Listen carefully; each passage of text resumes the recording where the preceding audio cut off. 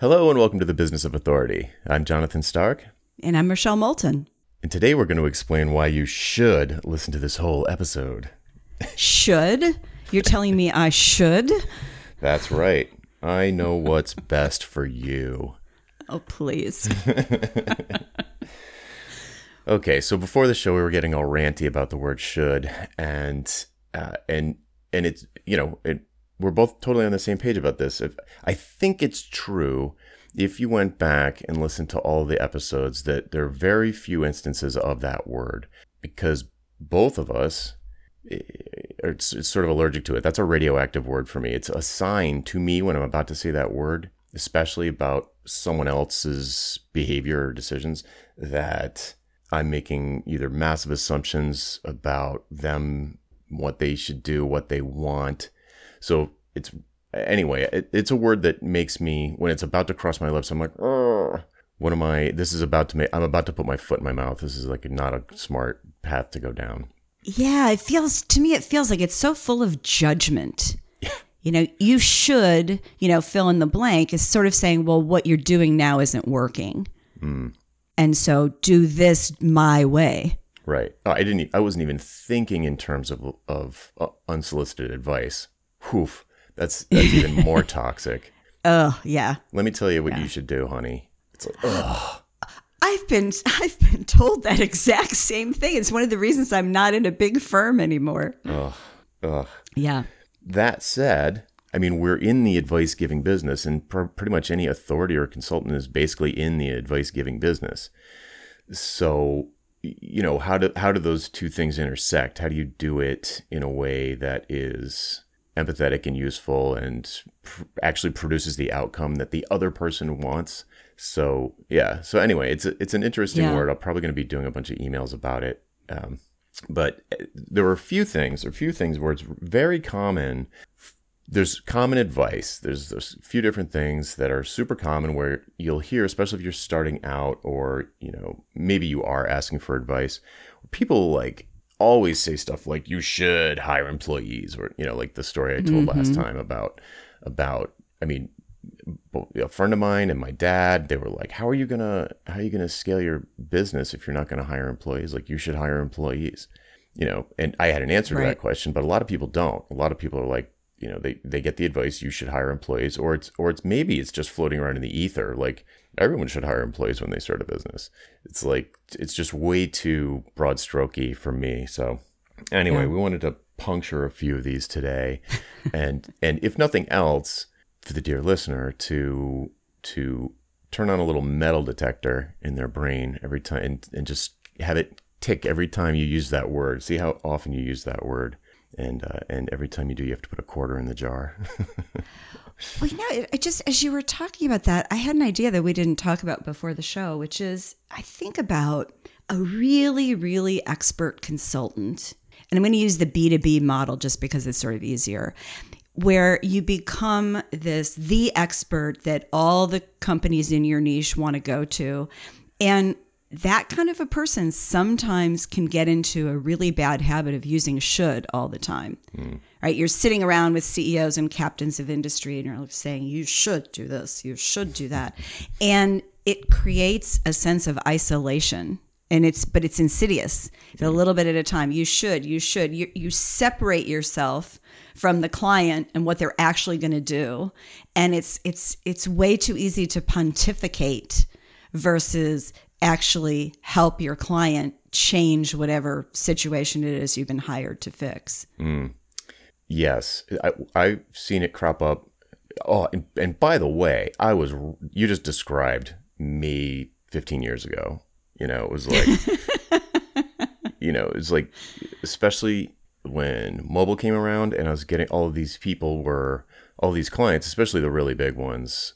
I had an agenda. Like I was on a mission. I'm always on a mission, right? So I was on a mission back then to make all websites mobile friendly. Like I was like Chicken Little running around saying, if your business isn't mobile, your business is dead. It's just not going to survive.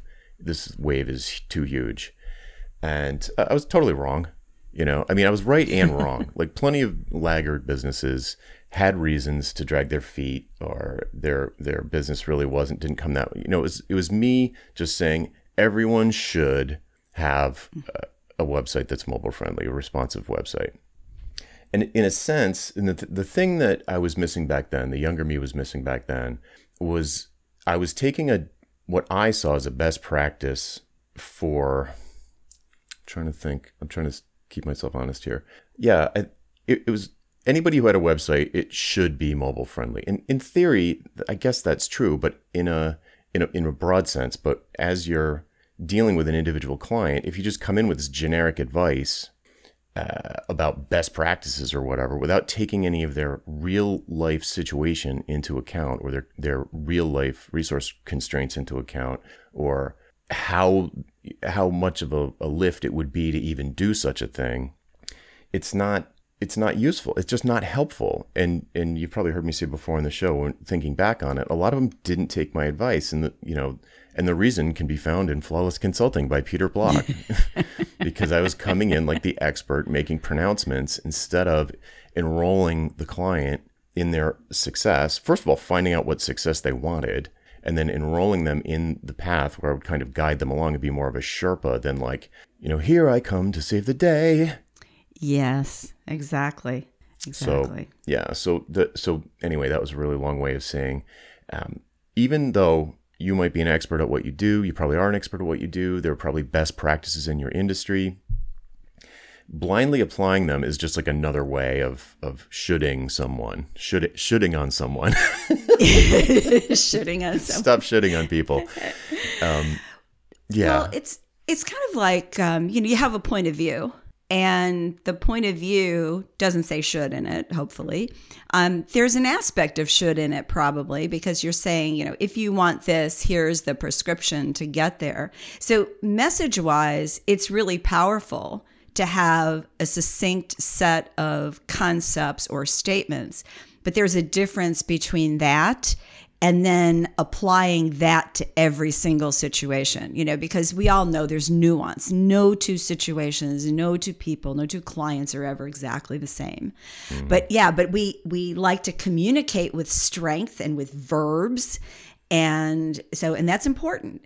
It's the should that doesn't have a place there, because it will isolate us as consultants eventually. May not happen right away, but more importantly, you won't get the transformation that you really want to get.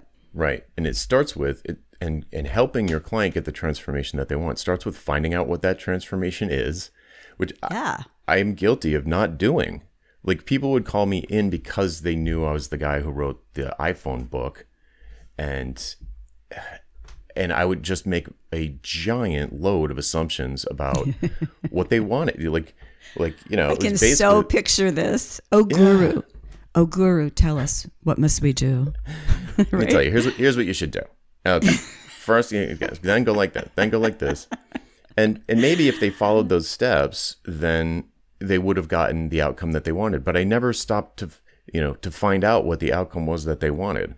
Well, that's not 100% true, but in lots of times in these short engagements, like a 2-day strategy workshop or something like that, my retainer stuff where I was really partnering with my clients over a long period, I knew exactly what they wanted, and I was very clear about what the metrics were. But I was the worst about it in these sort of parachute in, do a 4-hour presentation to like a board of directors or like an internal user group or something like that, and you are sort of the center of attention. You're the sage on stage. So of course you're supposed to be, like you said, putting forth a really strong point of view, but it's not I'm not comfortable doing that anymore.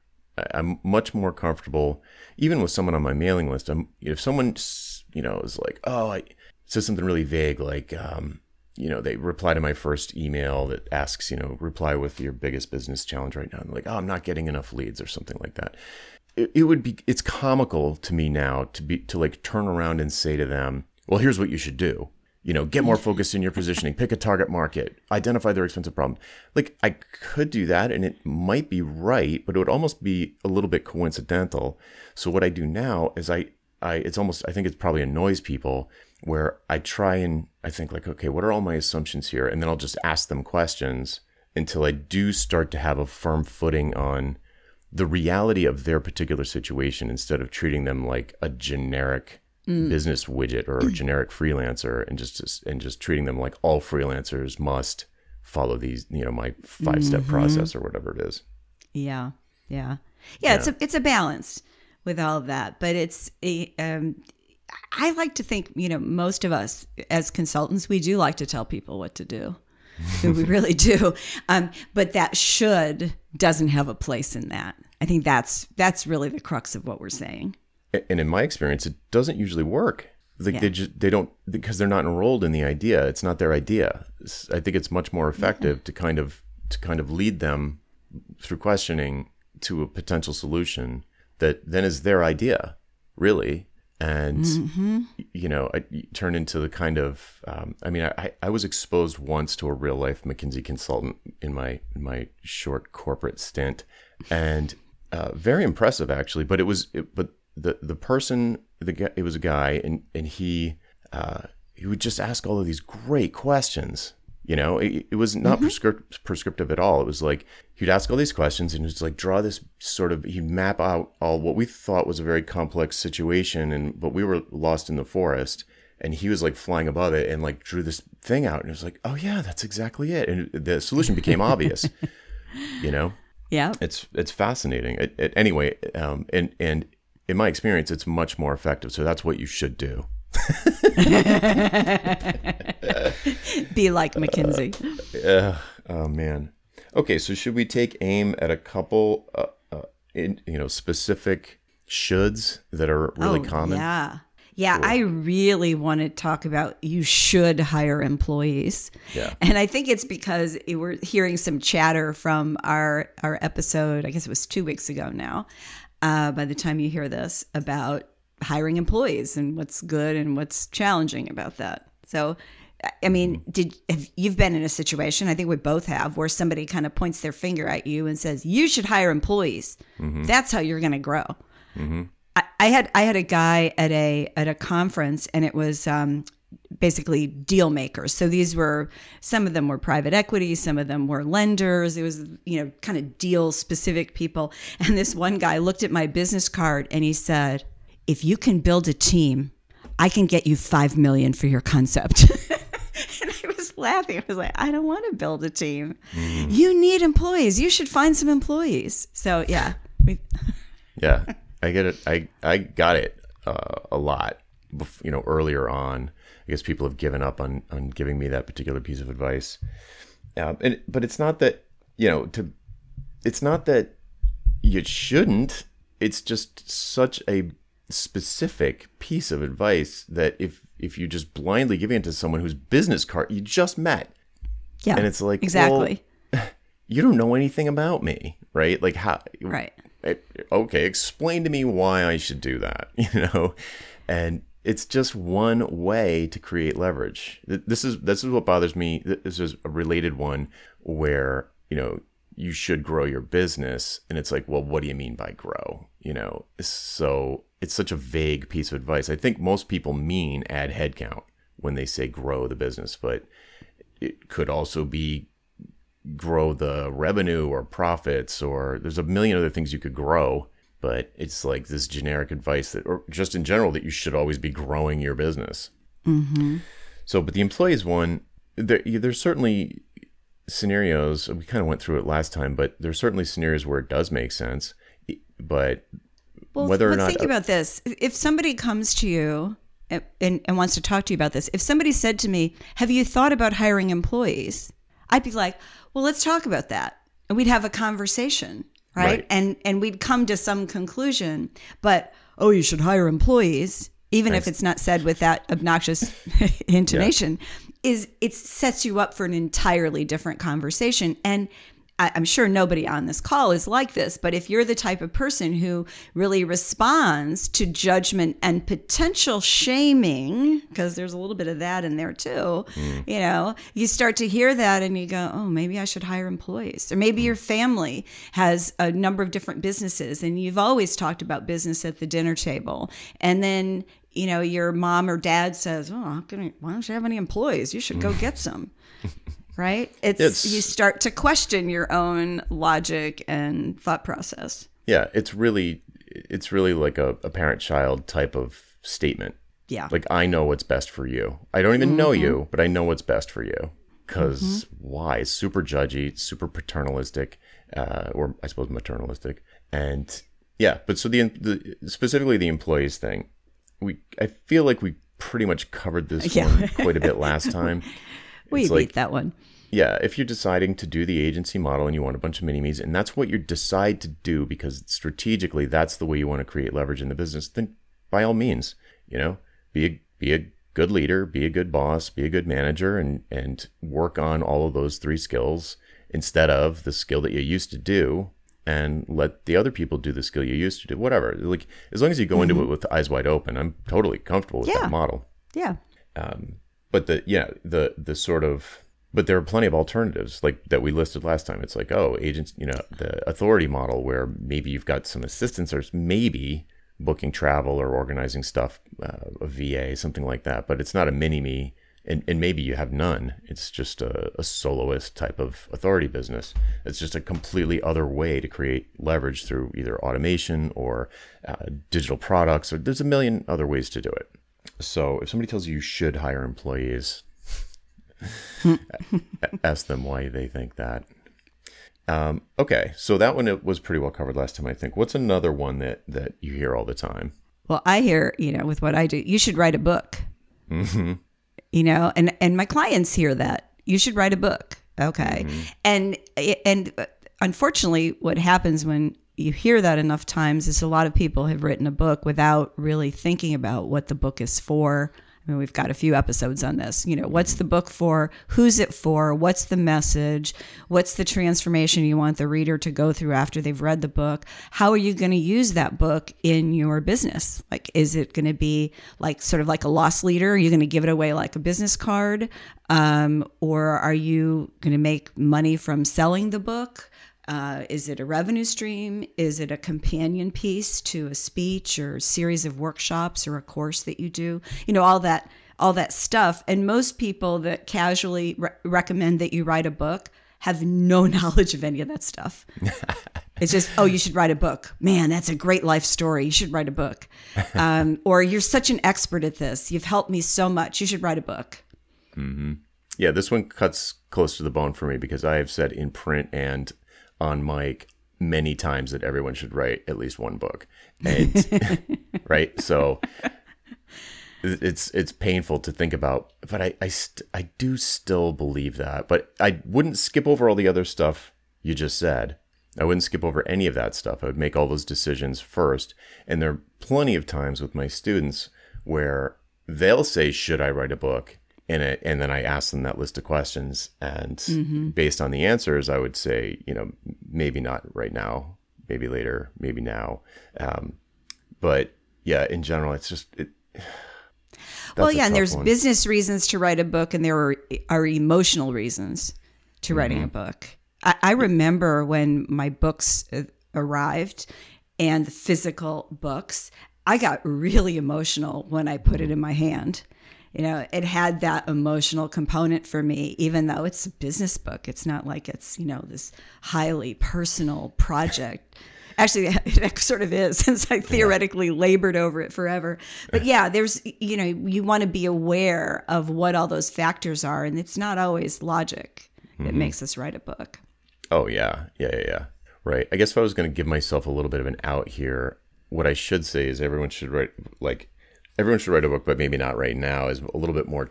And everyone in this model is like, if you're a consultant, if you're some kind of an expertise-based business. But yeah, in all honesty. You realize you said what you should say, right? Did I? I knew this was going to happen. This episode's going to turn into a drinking game. Like, like every time we use the word should from now on, it's like drink. But no, but I really want to zero in on that, and not to shame you, but because we do that to ourselves. It's you just put a value judgment on yourself. Oh, well, what I should have done was this. Right. And listen, woulda, shoulda, couldas, right? We always do that. But I think we need to pay attention to when we use it with ourselves too. That's fair. Like, yeah. Oh, I should have worked harder. Oh, I should have not hired that person, or I should have hired that person, or I should have spent the extra money to get this. I mean, those kinds of, I just don't think those are really helpful. I would agree with that. It feels different category to me if you're doing it to yourself versus to someone who you don't know that well. To me, that's a greater sin, to be giving advice to someone you don't know that well. You don't understand that. Like, do it to yourself. That is also bad. It's, in my head, it's a different category of bad. But I guess it's kind of this. It's similar though. Yeah, I don't know if I agree that it's a lesser evil. I think there sin. I think sin was the word you used. But yeah, I think that it's. Let's put it this way: to be a consultant, we need to understand how the way that we communicate with our clients and our audience impacts them.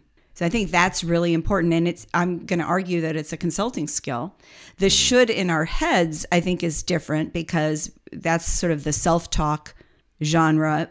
But that self-talk can really help us be more successful if we channel it to help us. Mm-hmm. Yeah, I would agree with that. So what should we do? You should. So the book one. How would I, if I was going to rephrase that, how would I put it? I guess I would say that the probability is pretty high for a consultant that at some point publishing a book will be beneficial. Mm-hmm. Is that like soft enough? I mean, yeah, or it's soft enough. I mean, it doesn't come tripping off the tongue, but you can also say, because it's a lot of these messages are one-to-one, right? It's if you're in this space, it's not uncommon for a book to boost revenue or your speaking gigs, attach it to an outcome. Right. It's not uncommon. And then if they're interested, you can take it deeper, and then you can Right. ask questions, and yeah. Mm-hmm. Yeah. I'm thinking of, we do have a few things that I think we both agree on that kind of, I don't know if we use the word should, but I think we probably have about writing and speaking. So, but it's kind of broad though. Like I think we both give a lot of wiggle room. It's like, I don't think everybody should have a daily mailing list, but I do think that it's going to be beneficial for an expert-based business, some kind of consulting or authority business, that you're writing regularly, publishing your writing on a regular basis and speaking on a regular basis. It's almost to the point of like, I don't know how you would get business at all if you weren't doing that. I don't know how you would even have a business if you weren't doing that. It's like the mechanics of that business. It would be all relationship based and people that you know in your existing community and people that you meet. It's just, you absolutely can do it. I've seen it. But yeah, it doesn't scale in any real way. But yeah, I mean, and maybe the way we say that is an authority speaks and writes or speaks and publishes on a regular basis. You say something like that, because to me, that's like a plank and a point of view. That's not saying should. You're saying the way I look at an authority is someone who speaks and publishes regularly. Right. It's your point of view, your lens. And that's powerful. It's when it's the word should that I think is so insidious, because it's like you're trying to get into my brain and tell me what to do. Yeah, it's manipulative. So, it just reminded me of is the story I've probably told before about at Berklee, college, music school, not the California one. EE. Yeah, EE. They would never say, the teachers would never say that that music has rules. They would say that different styles have different style practices. So if you want to sound like Coltrane, you better figure out, like tritone chord soloing. And you got to do that or you're not going to sound like Coltrane. And it's like, okay, I mean, it's not a rule. It's not because you get to decide who you want to sound like, yourself or someone else or Shania Twain or, so you're going to have to do different style practices if you want to sound like Coltrane versus Garth Brooks or whatever. So it's kind of like if you want to have an authority business, there's probably going to be a book in there somewhere.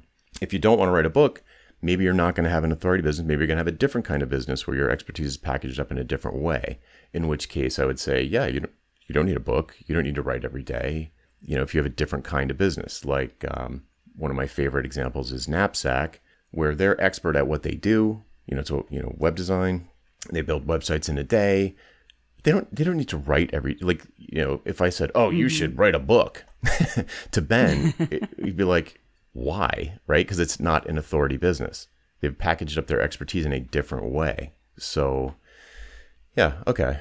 Yeah, I like the word practices, style practices.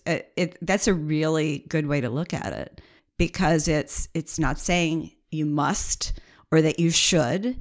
It's that here's a practice. And you might say, in my experience, this practice is really beneficial if you want to build authority.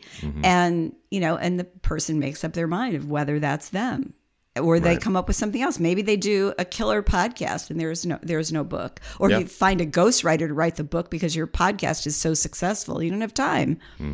Yeah. All possibilities. Definitely. Absolutely. All right. How about the next should that people throw around? I mean, the one that I heard a lot when I moved to LA, and I thought, is this an LA specific thing? Is you should work for free. And some of that was because LA is a movie and TV and production town. So this idea was like my husband's a producer, and they're like, well, you should just work for free on this. And then, if we sell it, you'll get a piece. He's like, yeah, but I've got to keep a roof over my head in the meantime. So you should work for free. Or so you want to do something new? Well, you should do a project for free so that you can learn on this. Yeah, you should do this for free. So I've got, this one's not as close to the bone as the book one, but I have, it's not really a should though. There's a specific scenario where I suggest to students that they pilot a productized service pro bono in exchange for feedback. So marketing feedback, feedback on the delivery, and pricing guidance. So, and I'm careful to say pro bono because it's not really free. You're not getting paid, but there is a transaction, there's a deal. Yeah. And a testimonial. If it goes well, then, a testimonial will be part of the air quotes payment.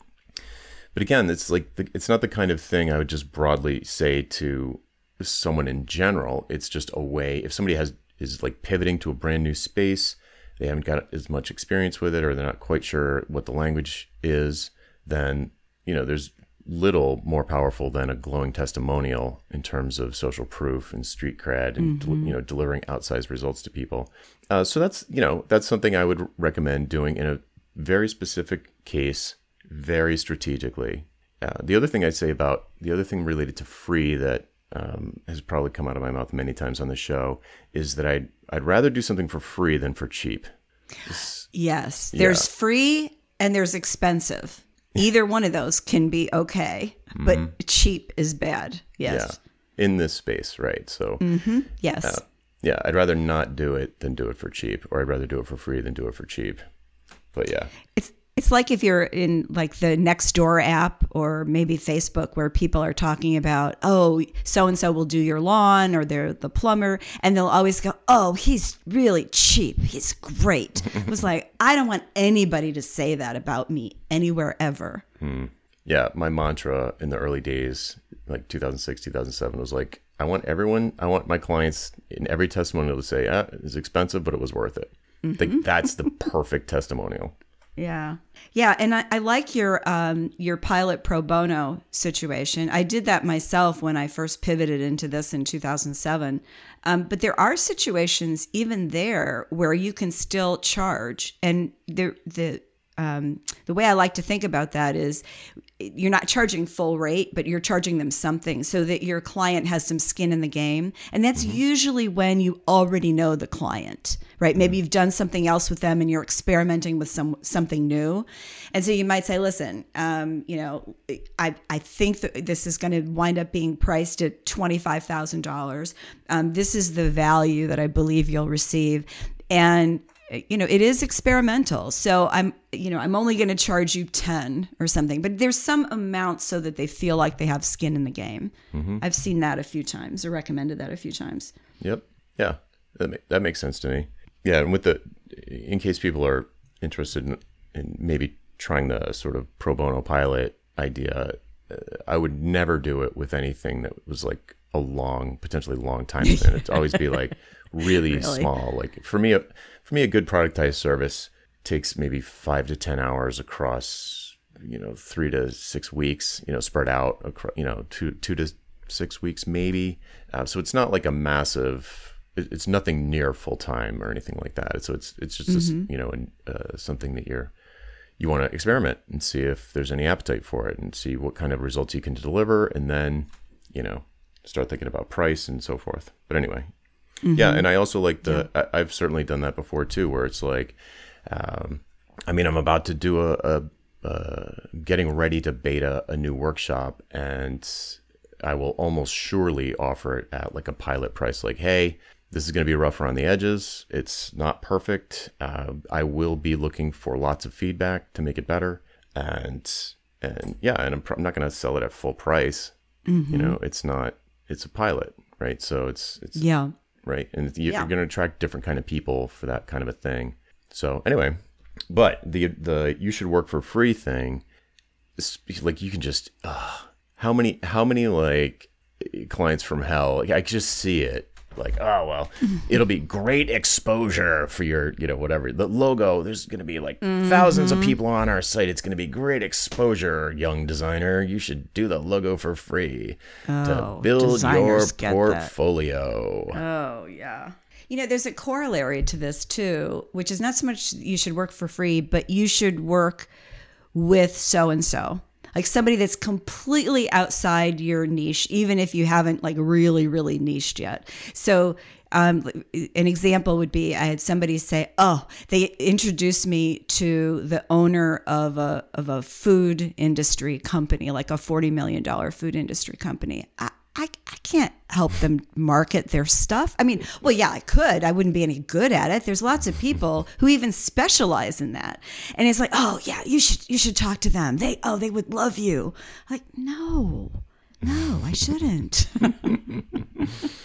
So there's that too. And especially if somebody in your circle, maybe it's early in your business, and they really want to support you. And they're like, you need to talk to Fred.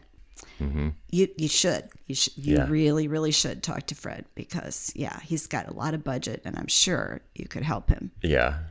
I got a version of that when I published Hourly Billing is Nuts. And like weirdly, for the first time ever, like people in my family read a book I wrote. And that was a new experience. And, more than one person in my family was like, you should... Right, right, because it's very specific. All the examples are from software because that's what I was doing when I, wrote a lot of that stuff. You should do one of these for lawyers. You should do one of these for this. This could be for anyone who bills by the hour. It's like okay, right. But at the time, this is in 2016, 15, 16. Back then, I wasn't really interested in broadening out at all. I wanted to keep my focus really tight on self-employed software developers. And so I just sort of smile and nod like, yeah, I should. And then do nothing about it because my objective and my strategy were super clear in my mind.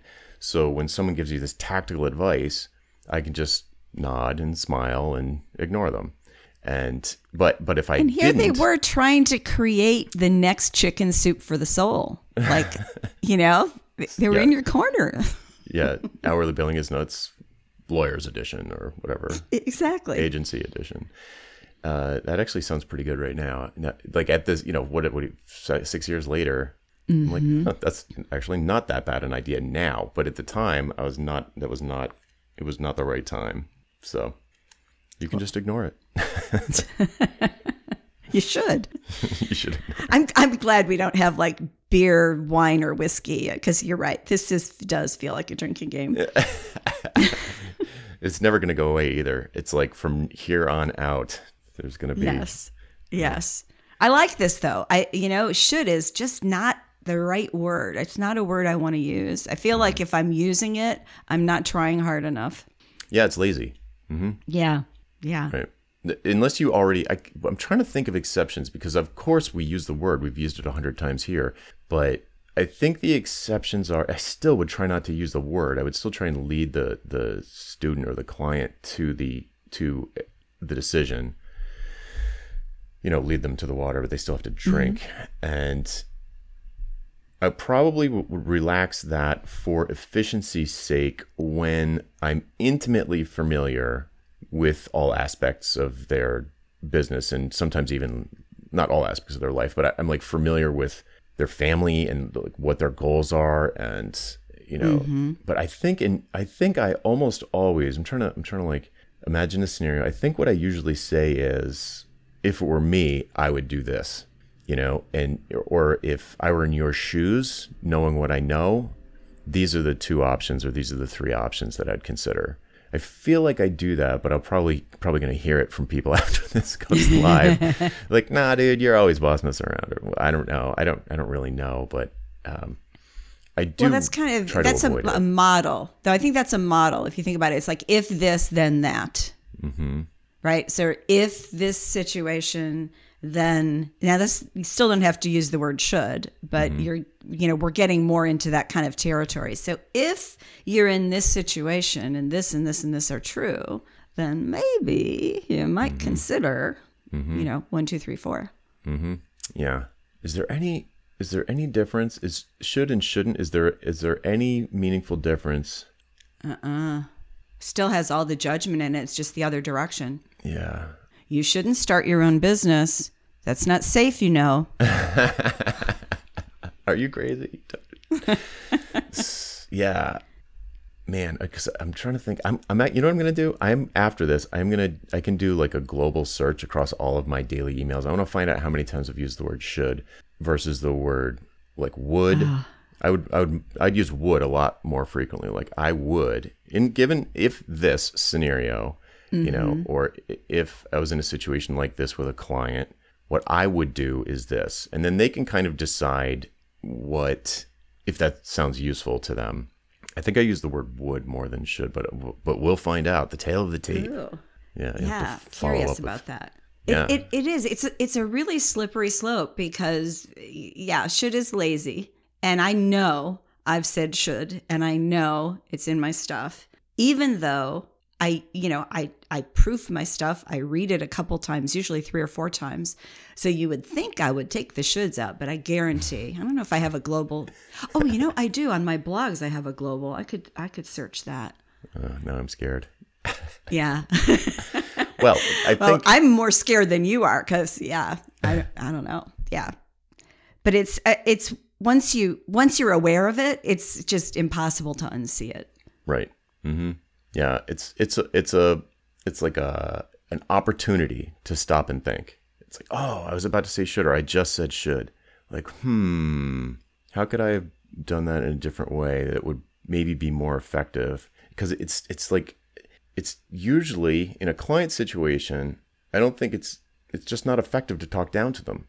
No. I'm trying to think of an exception to that. I can't think of an exception like where talking down to someone like parent-child style is more useful or effective at getting the transformation, because we're in the business of creating transformations.